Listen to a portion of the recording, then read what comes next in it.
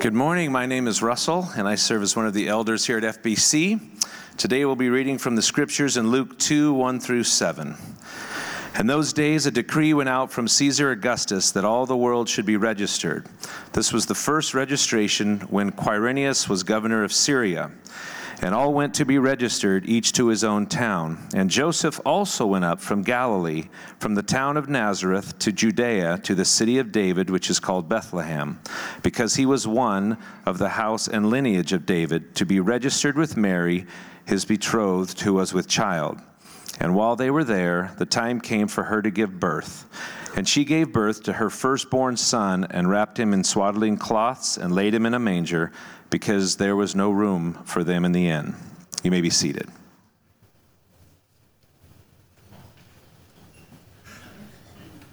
Thanks, Russell. Good morning. Merry Christmas. Wow. That was less enthusiastic. Merry Christmas. Wow. Merry Christmas. There we go. Holy cow. What are you worried you're not going to get what you want? Or I don't know. Sheesh. Good for you. Let's pray. We're going to be in Luke chapter 2 for a few minutes this morning as we think about the Word of God this morning. God, we thank you for your love for us and sending us Jesus, our Savior. We pray, God, that as we look at your Word this morning, even as we celebrate your birth through this season, our prayer is, God, you would fill our hearts with joy and peace that can only come from knowing you and having a relationship with you. So, God, we pray our time in the Word would bear fruit for your kingdom in our lives. In Jesus' name, amen.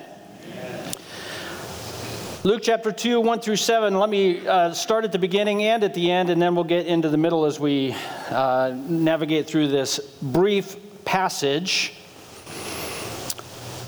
The beginning here mentions a person. His name is Caesar Augustus. Caesar Augustus. Chapter 2, verse 1. You see that? Caesar Augustus. At the end of it is an unnamed baby. I know who it is. It's Jesus. She gave birth to her firstborn. So it starts with Caesar Augustus, ends with Jesus, the firstborn of Mary being born. And what we have to understand when we look at Luke chapter 2, 1 through 7, even when we're thinking about Christmas and everything else, what we have to understand, these 7 verses are designed to get us to contrast Jesus and Caesar. The idea is to think about Caesar Augustus and to think about Jesus and think about the contrast between these two individuals.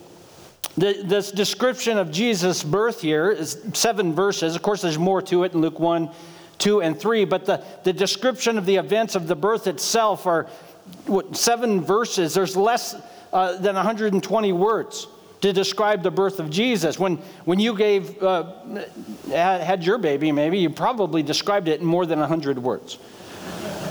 And here we have the birth of the Messiah, and it's 110, 115 words, depending on the translation, to describe Jesus' birth. And you say, well, why such a brief description of Jesus' birth? There's a lot of information that isn't included that might want to know about.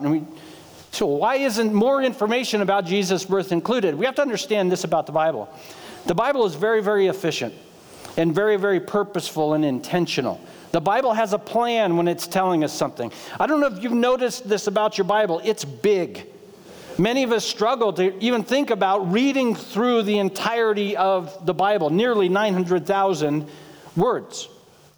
A lot of words. Less words than the Harry Potter series, I might add, for those of you struggling with the Bible, but you've read that 3 times. Ooh, now it's getting real up in here, isn't it? That's not polite. It's Christmas. Come on, easy, Greg. But if the Bible included all the information that we really wanted, do you know how big it would be? But the Bible is extraordinarily efficient. What I mean by this, the Bible has a purpose to tell us something about what God is doing, and it's not going to tell us anything else. It's going to tell us precisely what is needed for us to understand what God is up to. We can say it this way. What the Bible tells us matters, and what it doesn't. It's kind of like that really quiet person that maybe you know in your life, or your family, and they're really, really quiet, but everybody knows they're really insightful, but they don't say much. But when they do, everybody gets quiet, and they want to hear what they have to say. That's what the Bible is like. It doesn't talk about a lot of the things we wish it would about Jesus and his birth and what is going on, but the things it does talk about, we have to understand are critically important. Here's what we're going to understand. Jesus' life, unlike our life, and unlike the life of any other person who has ever lived, was lived 100% consistent with his purpose. From birth to death to resurrection, there was not one moment in Jesus' life that wasn't 100% completely consistent with his purpose. Now, you and I, when we were babies and infants and toddlers, we had very little, if any, control over how we lived according to our purpose. In fact, it seems when we're babies, our plan is to live inconsistent with our parents' purpose, at least.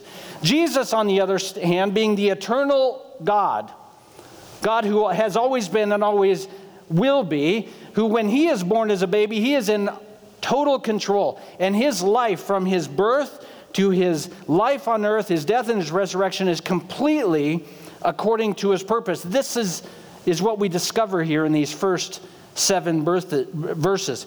So Jesus' birth, the manner in which he was born, gives us insight to this purpose. It gives us insight into how Jesus is going to live. It gives us insight into what Jesus is going to do.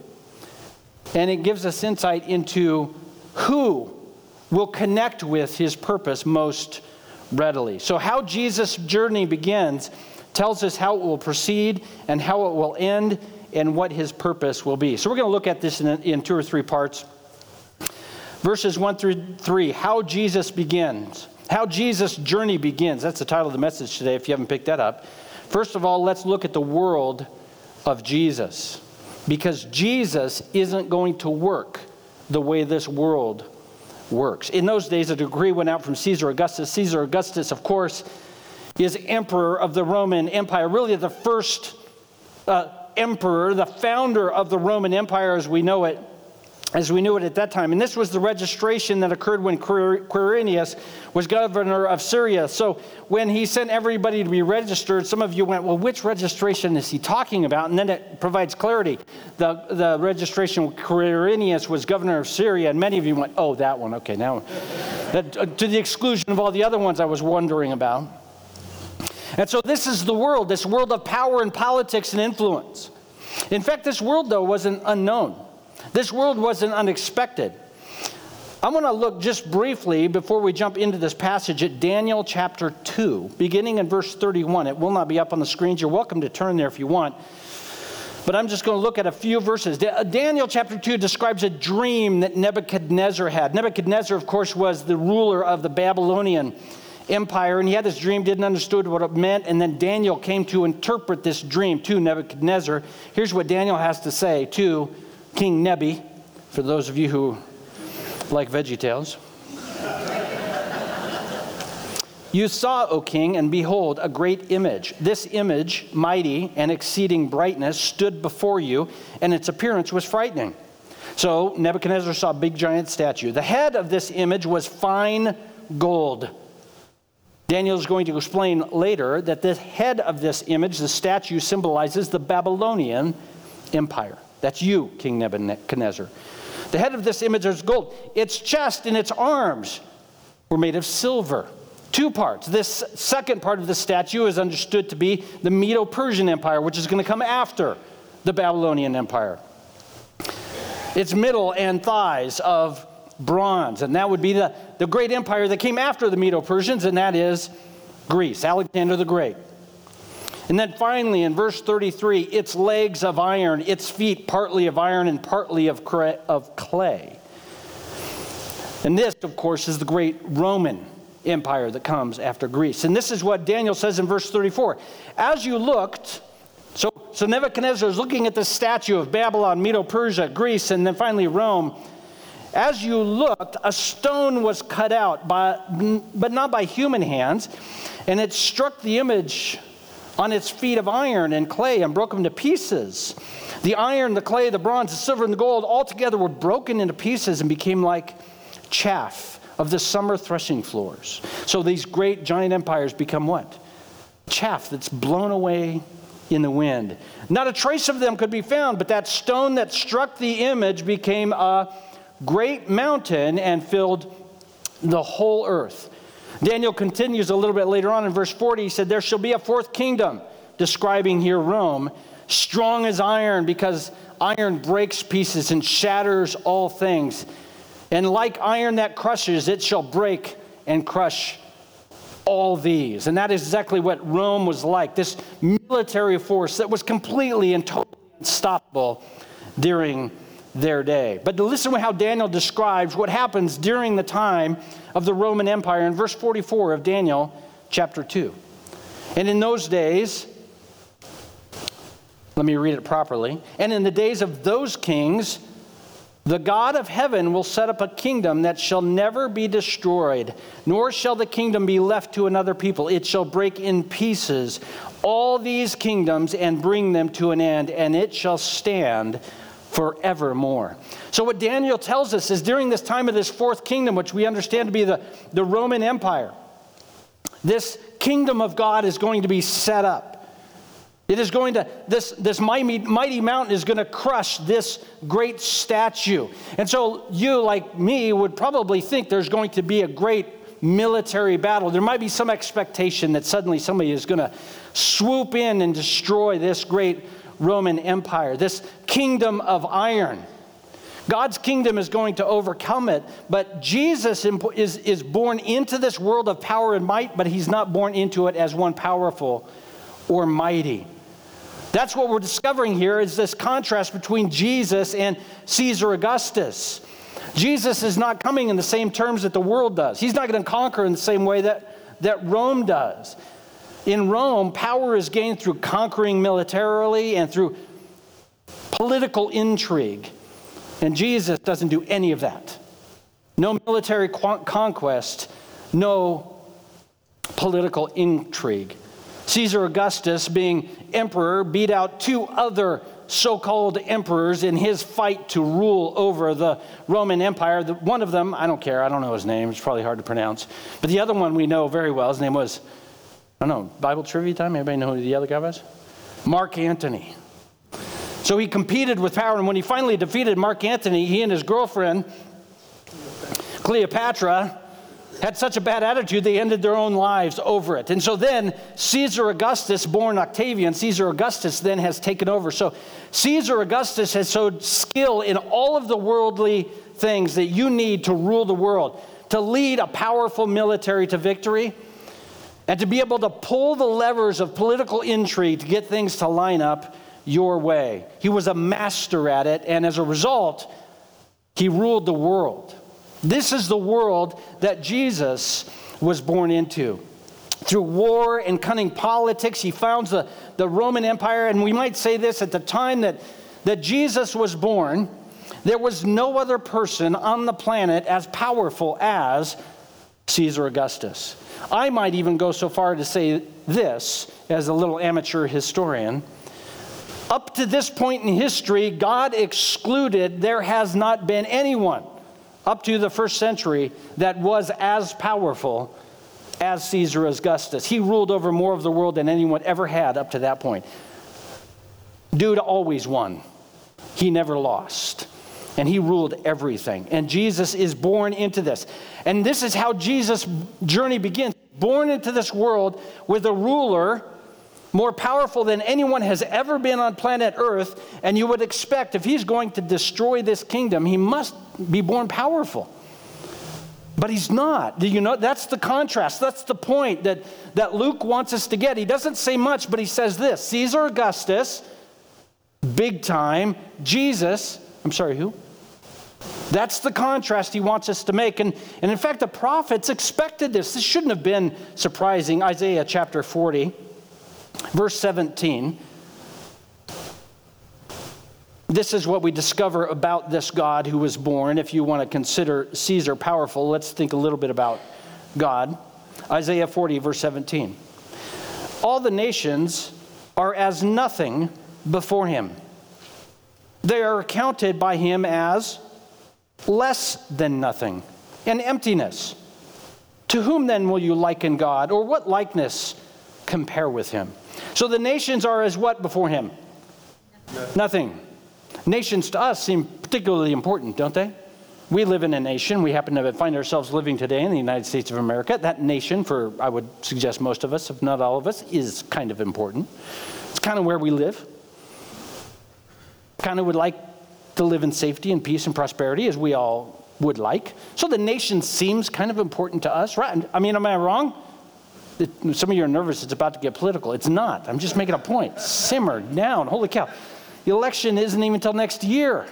Cow. But he's on the edge already. What does God think of nations? I'm sorry, you're what? There is nothing to him. There's nothing. I'm sorry, I'm overstating the importance of nations according to the scripture. They're counted by him as less than nothing and emptiness. Things which to us, if the United States were to fail to exist or to change significantly, we would sort of freak out, wouldn't we? That's not how God views the nations. It's also echoed in Job chapter 12, verse 23, how God views the nations. He makes nations great, and he destroys them. He enlarges nations and then leads them away. At his whims, at his desires, at his purpose. A nation does not oppose him, and so God is so powerful, the nations are as nothing. I want to try and explain this to you using an illustration, and I just want to preface, it is terrible. When I share this illustration, those of us who have been around a while will think I'm too young, and those of you who are very young will think I am too old, and many of you will find it inappropriate. Now I've got your attention. There is a film that came out many years ago, but I find it a good film. I enjoy this film. It was called, here we go. Look at Jason's excited. It's called The Matrix. Yeah, see, we got some laughs. I heard some groans. Okay, good. Got you all on board. Fish on. So if you don't know the story of The Matrix, there's this guy, and he's in a computer program. You'll get it. You can stream it. Anyway, he is trying to discover that he actually is able, by the way he is made or whatever, that he is one of the most powerful people in this computer program. He can do things nobody else can do. But he doesn't know this. He doesn't know it. He's trying to figure it out. And he's learning it. And he's fighting these bad guys, the agents. Agent Smith in particular. Now he's always fighting them. It's very, very hard. But then once he figures out how powerful he is, right at the end of the film, he figures out how powerful he is. And this Agent Smith that has been almost impossible to defeat. Once Neo finds out how powerful he is, he's able to fight Agent Smith with one arm. And while he's doing so, he's looking around the room. He's casually disinterested in Agent Smith because he is so powerful. In fact, the sign of how powerful this character is in this movie is the fact that he can defeat his enemies without even lifting a finger. This is what's happening in Luke 2. Is you've got Caesar Augustus, and we think Jesus has to show up powerful. And what God is showing, he's saying, no, God is so powerful. Caesar Augustus is so much as of nothing or less than nothing. Jesus, as God in the flesh, as a baby, can defeat Caesar with one arm while looking around the room at other things. It's not a display of God's weakness. It's a display of God's power. God being a baby is more powerful than the most powerful man who, in this point in history, had ever lived. That's the contrast. That should blow our minds. The power of Rome is contrasted with the power of God, who as a baby still outstrips Rome's power by a large margin. How Jesus' journey begins. The world of Jesus is a world of intrigue and military power, and Jesus has no need, because of his strength, to engage in such machinations. Let's look at verses 4 and 5. Joseph went up from Galilee, from the town of Nazareth to Judea, to the city of David, which is called Bethlehem, because he was of the house and lineage of David, to be registered with Mary, his betrothed. She was with child. How Jesus' journey begins. Now we look at the people with Jesus. Jesus associates with unexpected people. course, the line of Caesar Augustus was established through power and intrigue. What's interesting is Caesar Augustus and Jesus have this in common. They were adopted.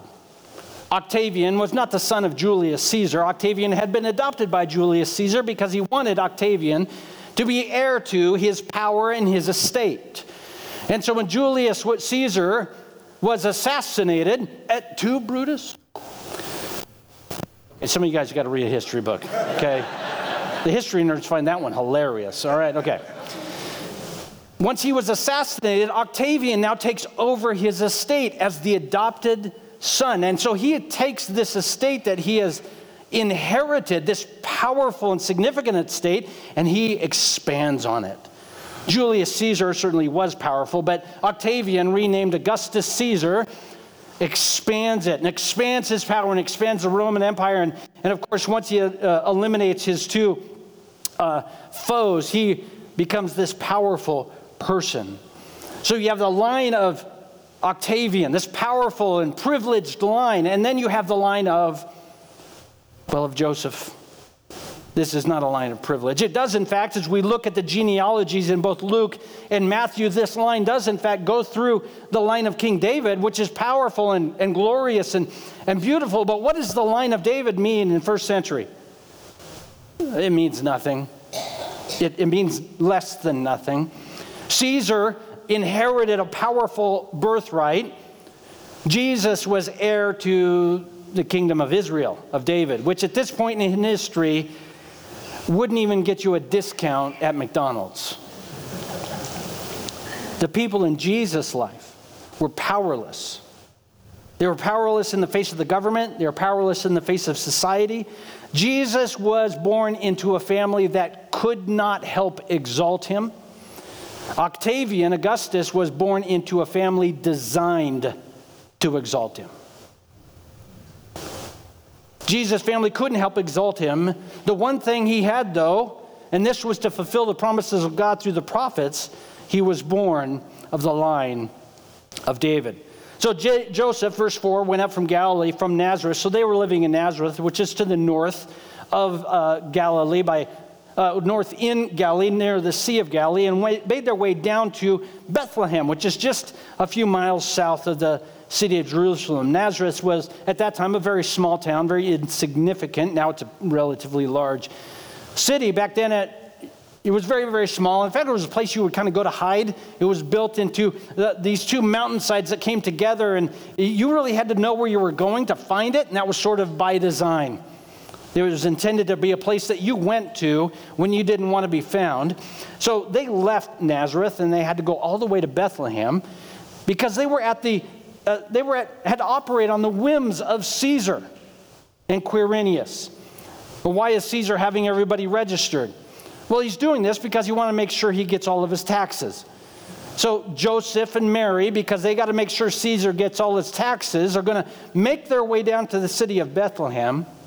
And the reason he has to go there is because Jesus is going to be born, the son of David, in the city of David. Jesus is king. He is born as prophesied in the city of David. What does Jesus inherit from Joseph? He inherits the line of David. Jesus fulfills all the prophecies about him, that he is the king in the line of David that is to come. But we have to understand, nobody is standing around waiting for the king of Israel to be born. This is not a big thing. He has inherited from Joseph something that at this point means practically nothing. I mean, pay attention to it. Caesar has so much power, he can make the entire world travel. He can make everybody leave and go somewhere else for a weekend. Jesus, on the other hand, is born of the line of David. The line of David at this point can't even ask for a mail-in registration. Here's what we have to understand, though. Because we might be tempted to think this is showing us that Jesus was operating at the whims of Caesar. The exact opposite is what is happening. Jesus here is making Caesar do what he needs done. Because Jesus must be born where? Bethlehem. But Jesus in Mary's womb is not in Bethlehem. He's in Nazareth. And so Jesus, this powerful God, God of the universe, doesn't just tell Joseph, wake up one day, hey, you know what would be fun, Mary? Let's take a trip to Bethlehem. She's pregnant. You know what she would have said? No. You go to Bethlehem. Probably better for both of us. That wouldn't have happened. So what Jesus does is he, because he's King of the universe, upends the world to fulfill his prophecy. See, what we might do is we might read verses 4 and 5 and think, holy cow, Joseph is functioning at the whims of Caesar. And what's happening, as we discover in reading this, is Caesar is functioning at the whims of Jesus. This unseen, no one cares journey that Joseph and Mary is taking, God has accomplished through the power of Caesar, and Caesar doesn't have any control over it. He doesn't know this. This is exactly what's happening.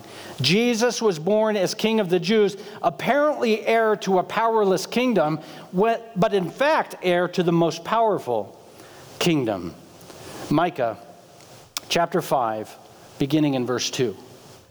But you, O Bethlehem, Ephrathah, who are too little to be among the clans of Judah, from you shall come forth for me one who is to be ruler in Israel, whose coming forth is from of old, from ancient of days. When was Jesus' birth in Bethlehem planned? Before the creation of the world. Jesus decided to be born in Bethlehem before there was a planet on which Bethlehem could exist. When did Augustus decide to do what he's going to do? A week ago. A month ago. His plans could not go beyond his own life. Whereas the plan of God to save humanity through the line of David, through Jesus, has been going on for all of time. The powerful one in this scenario is Jesus, and Jesus is operating with people who seem powerless and insignificant and unknown. But this is where God is accomplishing his purposes. Jesus is associating with unexpected people, people like Mary and Joseph and the shepherds and the wise men. Because God doesn't need important people like Caesar. Because the important person is God, that is Jesus. Let's look at the last couple of verses 6 and 7 of Luke chapter 2. How Jesus journey begins, of course, the birth of Jesus. While they were there, you're aware, they're still in Bethlehem, you understand this. The time came for her to give birth. She gave birth to her firstborn son. Again, if you're going to describe giving birth, it's stating all the facts. Obviously, I don't want to be rude, but written by a man, clearly, right? Oh yeah, she just gave birth. What's the big deal? Wrapped him in swaddling cloths, laid him in a manger. There was no place for them in the inn. Jesus, the birth of Jesus. Jesus pursues glory on a path of humble service and suffering. It's not that Jesus isn't pursuing glory. He is the God of glory. But we have to understand what we're discovering about Jesus, the way his journey begins, is that he is showing us he is going to pursue his glory on a path of humble service and even suffering. Unlike Octavian Augustus, he was not born into privilege and status. See, Octavian, Caesar Augustus, his life was a riches to greater riches story. The story we all love to read about, right? Riches to riches, privilege to more privilege, power to even more power, glory to even more glory. That was Octavian's story. Jesus' story is not a rags to riches story, is it? What is it? It's a rags to worn out rags story. It's a rags to a tomb story. Listen, how Jesus' life begins is glorious compared to how it ends. It's born in a manger, but dying on a Roman cross. And this story, though, we might think that Jesus is powerless, but what he accomplished on the cross was the forgiveness of sin for all who would believe. The defeat of our enemies, Satan, sin, and death. All of this done, but not in a road to ascending glory, but a road of humble service to those who don't deserve it and those who don't get it. And in fact, not only humble service, but suffering. And Philippians chapter 2 tells us that his glory came when his work of humble service was done. Most of us want to live like Octavian, Caesar Augustus, where we accomplish God's purpose with ever-increasing levels of glory. Jesus, on the other hand, accomplishes his purposes through ever-increasing levels of humble service and, in fact, suffering. Jesus accomplishes his plans to save the world and to bring forgiveness of sin in the most understanded way possible. Jesus is king. We have to understand this. Jesus didn't become king. Jesus is king. Even as a baby in that little manger, Jesus is king. But he exercises his power over Satan, over sin, over death, over the world, without any of the political intrigue, without any of the military might. He accomplishes it all by his own power. Isaiah 53, it's a common or familiar passage, but I want to read it. Isaiah 53, I'm just going to read the first 4 verses so we understand what the prophets told us to expect in this Jesus. Who has believed what he has heard from us, and to whom has the arm of the Lord been revealed? For he grew up before him like a young plant, like a root out of dry ground. He had no form or majesty that we should look at him, no beauty that we should desire him. He was despised and rejected by men, a man of sorrows and acquainted with grief, and as one from whom men hide their faces. He was despised, and we esteemed him not. Surely he has borne our griefs and carried our sorrows, yet we esteemed him stricken, smitten by God, and afflicted. Verse 5, it's not on the screen. He was pierced for our transgressions and crushed for our iniquities. Jesus was so powerful and is so powerful. He does the work of God in the humblest circumstances, in the humblest of ways. There is no need for power. There is no need for glory, worldly glory. There is no need for exaltation or recognition. He is merely in humble service and suffering, faithful to the purpose of God. What we should understand here when we contrast Jesus with this Caesar Augustus, many of us might assume that we would prefer this glorious king that we can look up to and honor and esteem. But the reality is Jesus' humble birth, which tells us what his life is going to be like, gives hope for those of us who need hope. We might think that someone like Caesar Augustus is what would give us hope. He doesn't. Because someone like Caesar Augustus is out for one person. Who is that? Caesar Augustus. And you will experience blessing and prosperity as long as it serves the intention of that king. And he can only deliver it as long as he maintains his power, which he cannot do for very long because he's a human. And he did, in fact, die at some point. Jesus, on the other hand, is one who offers hope. First of all, he is powerful enough to give hope. Secondly, he does so by humbly serving those who don't deserve it. He is the kind of king that can give hope. The Bible makes it clear he is the only kind of king that can give hope, and that's what his birth tells us. It's trying to tell us we don't need another Caesar Augustus. It's trying to tell us we need a king who serves humbly and suffers, and we already have it.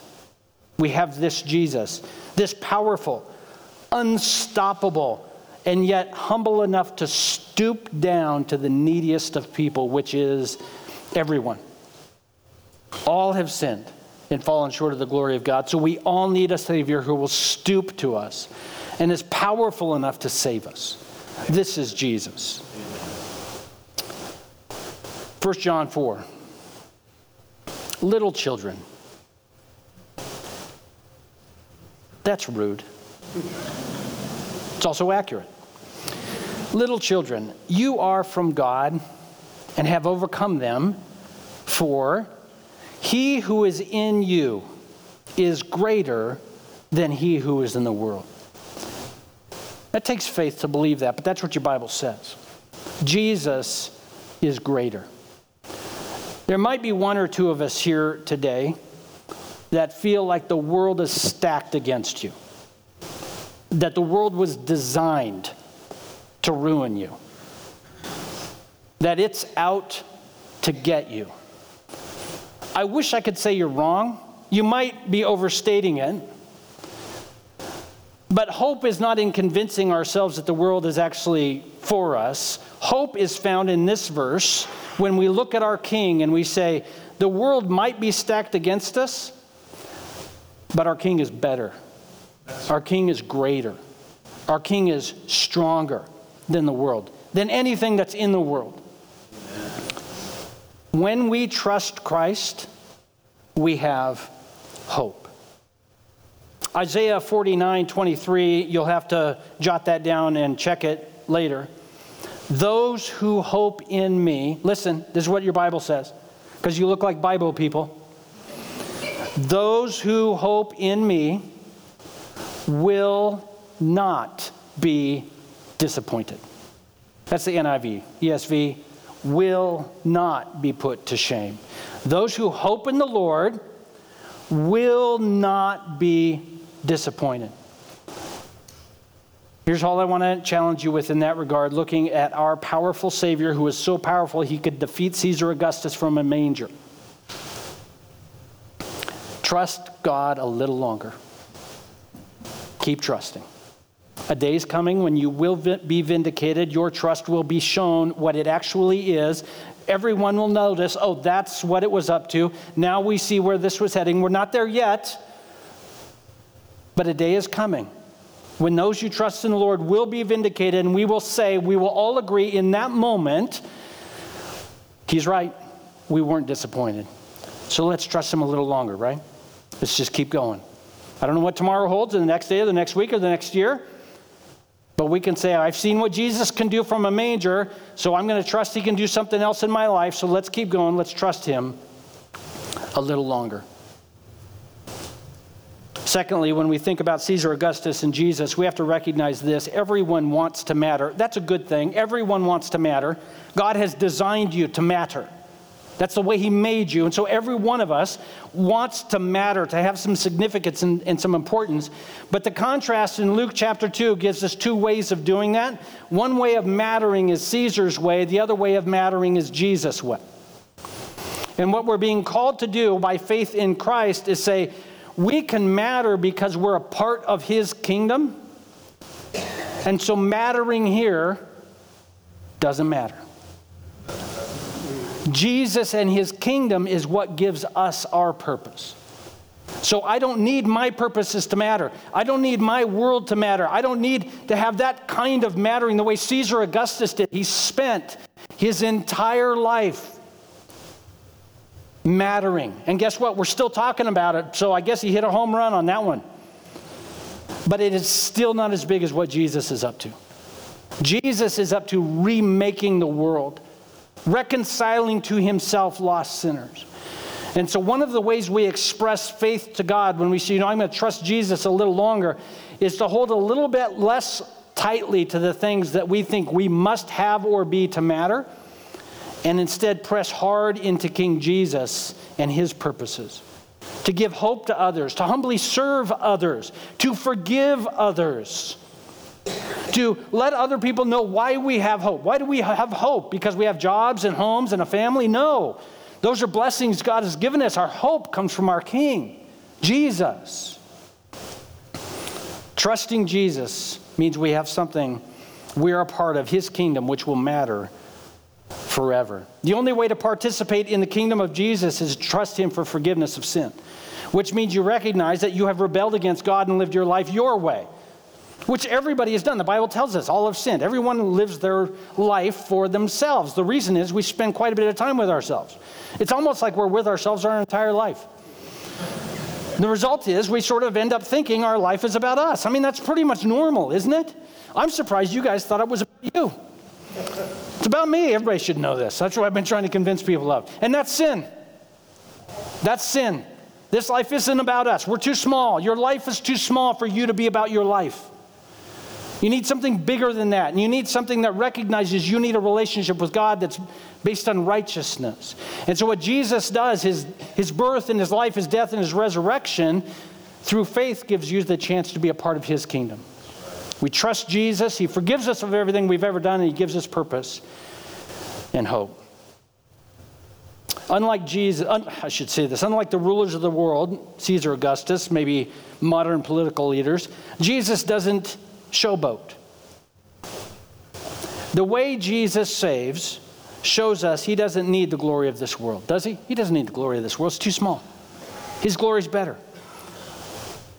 And so what he does, and this is the coolest thing, so he therefore is Savior for those who have no glory themselves. Jesus is hard to see when our glory is too great.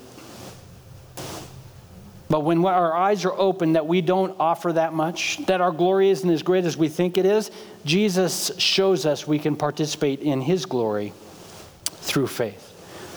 How Jesus' journey began, the world of Jesus. He doesn't work like the world. He doesn't work like Caesar Augustus. The people of Jesus, he associates with unexpected people. In fact, people with no glory, nothing to offer other than the promises of God. Well, I guess he associates with people like us. And I'm thankful for that. The birth of Jesus. Jesus pursues glory on a path of humble service and suffering. And he calls us as his followers to pursue that same glory. God, we thank you for Jesus.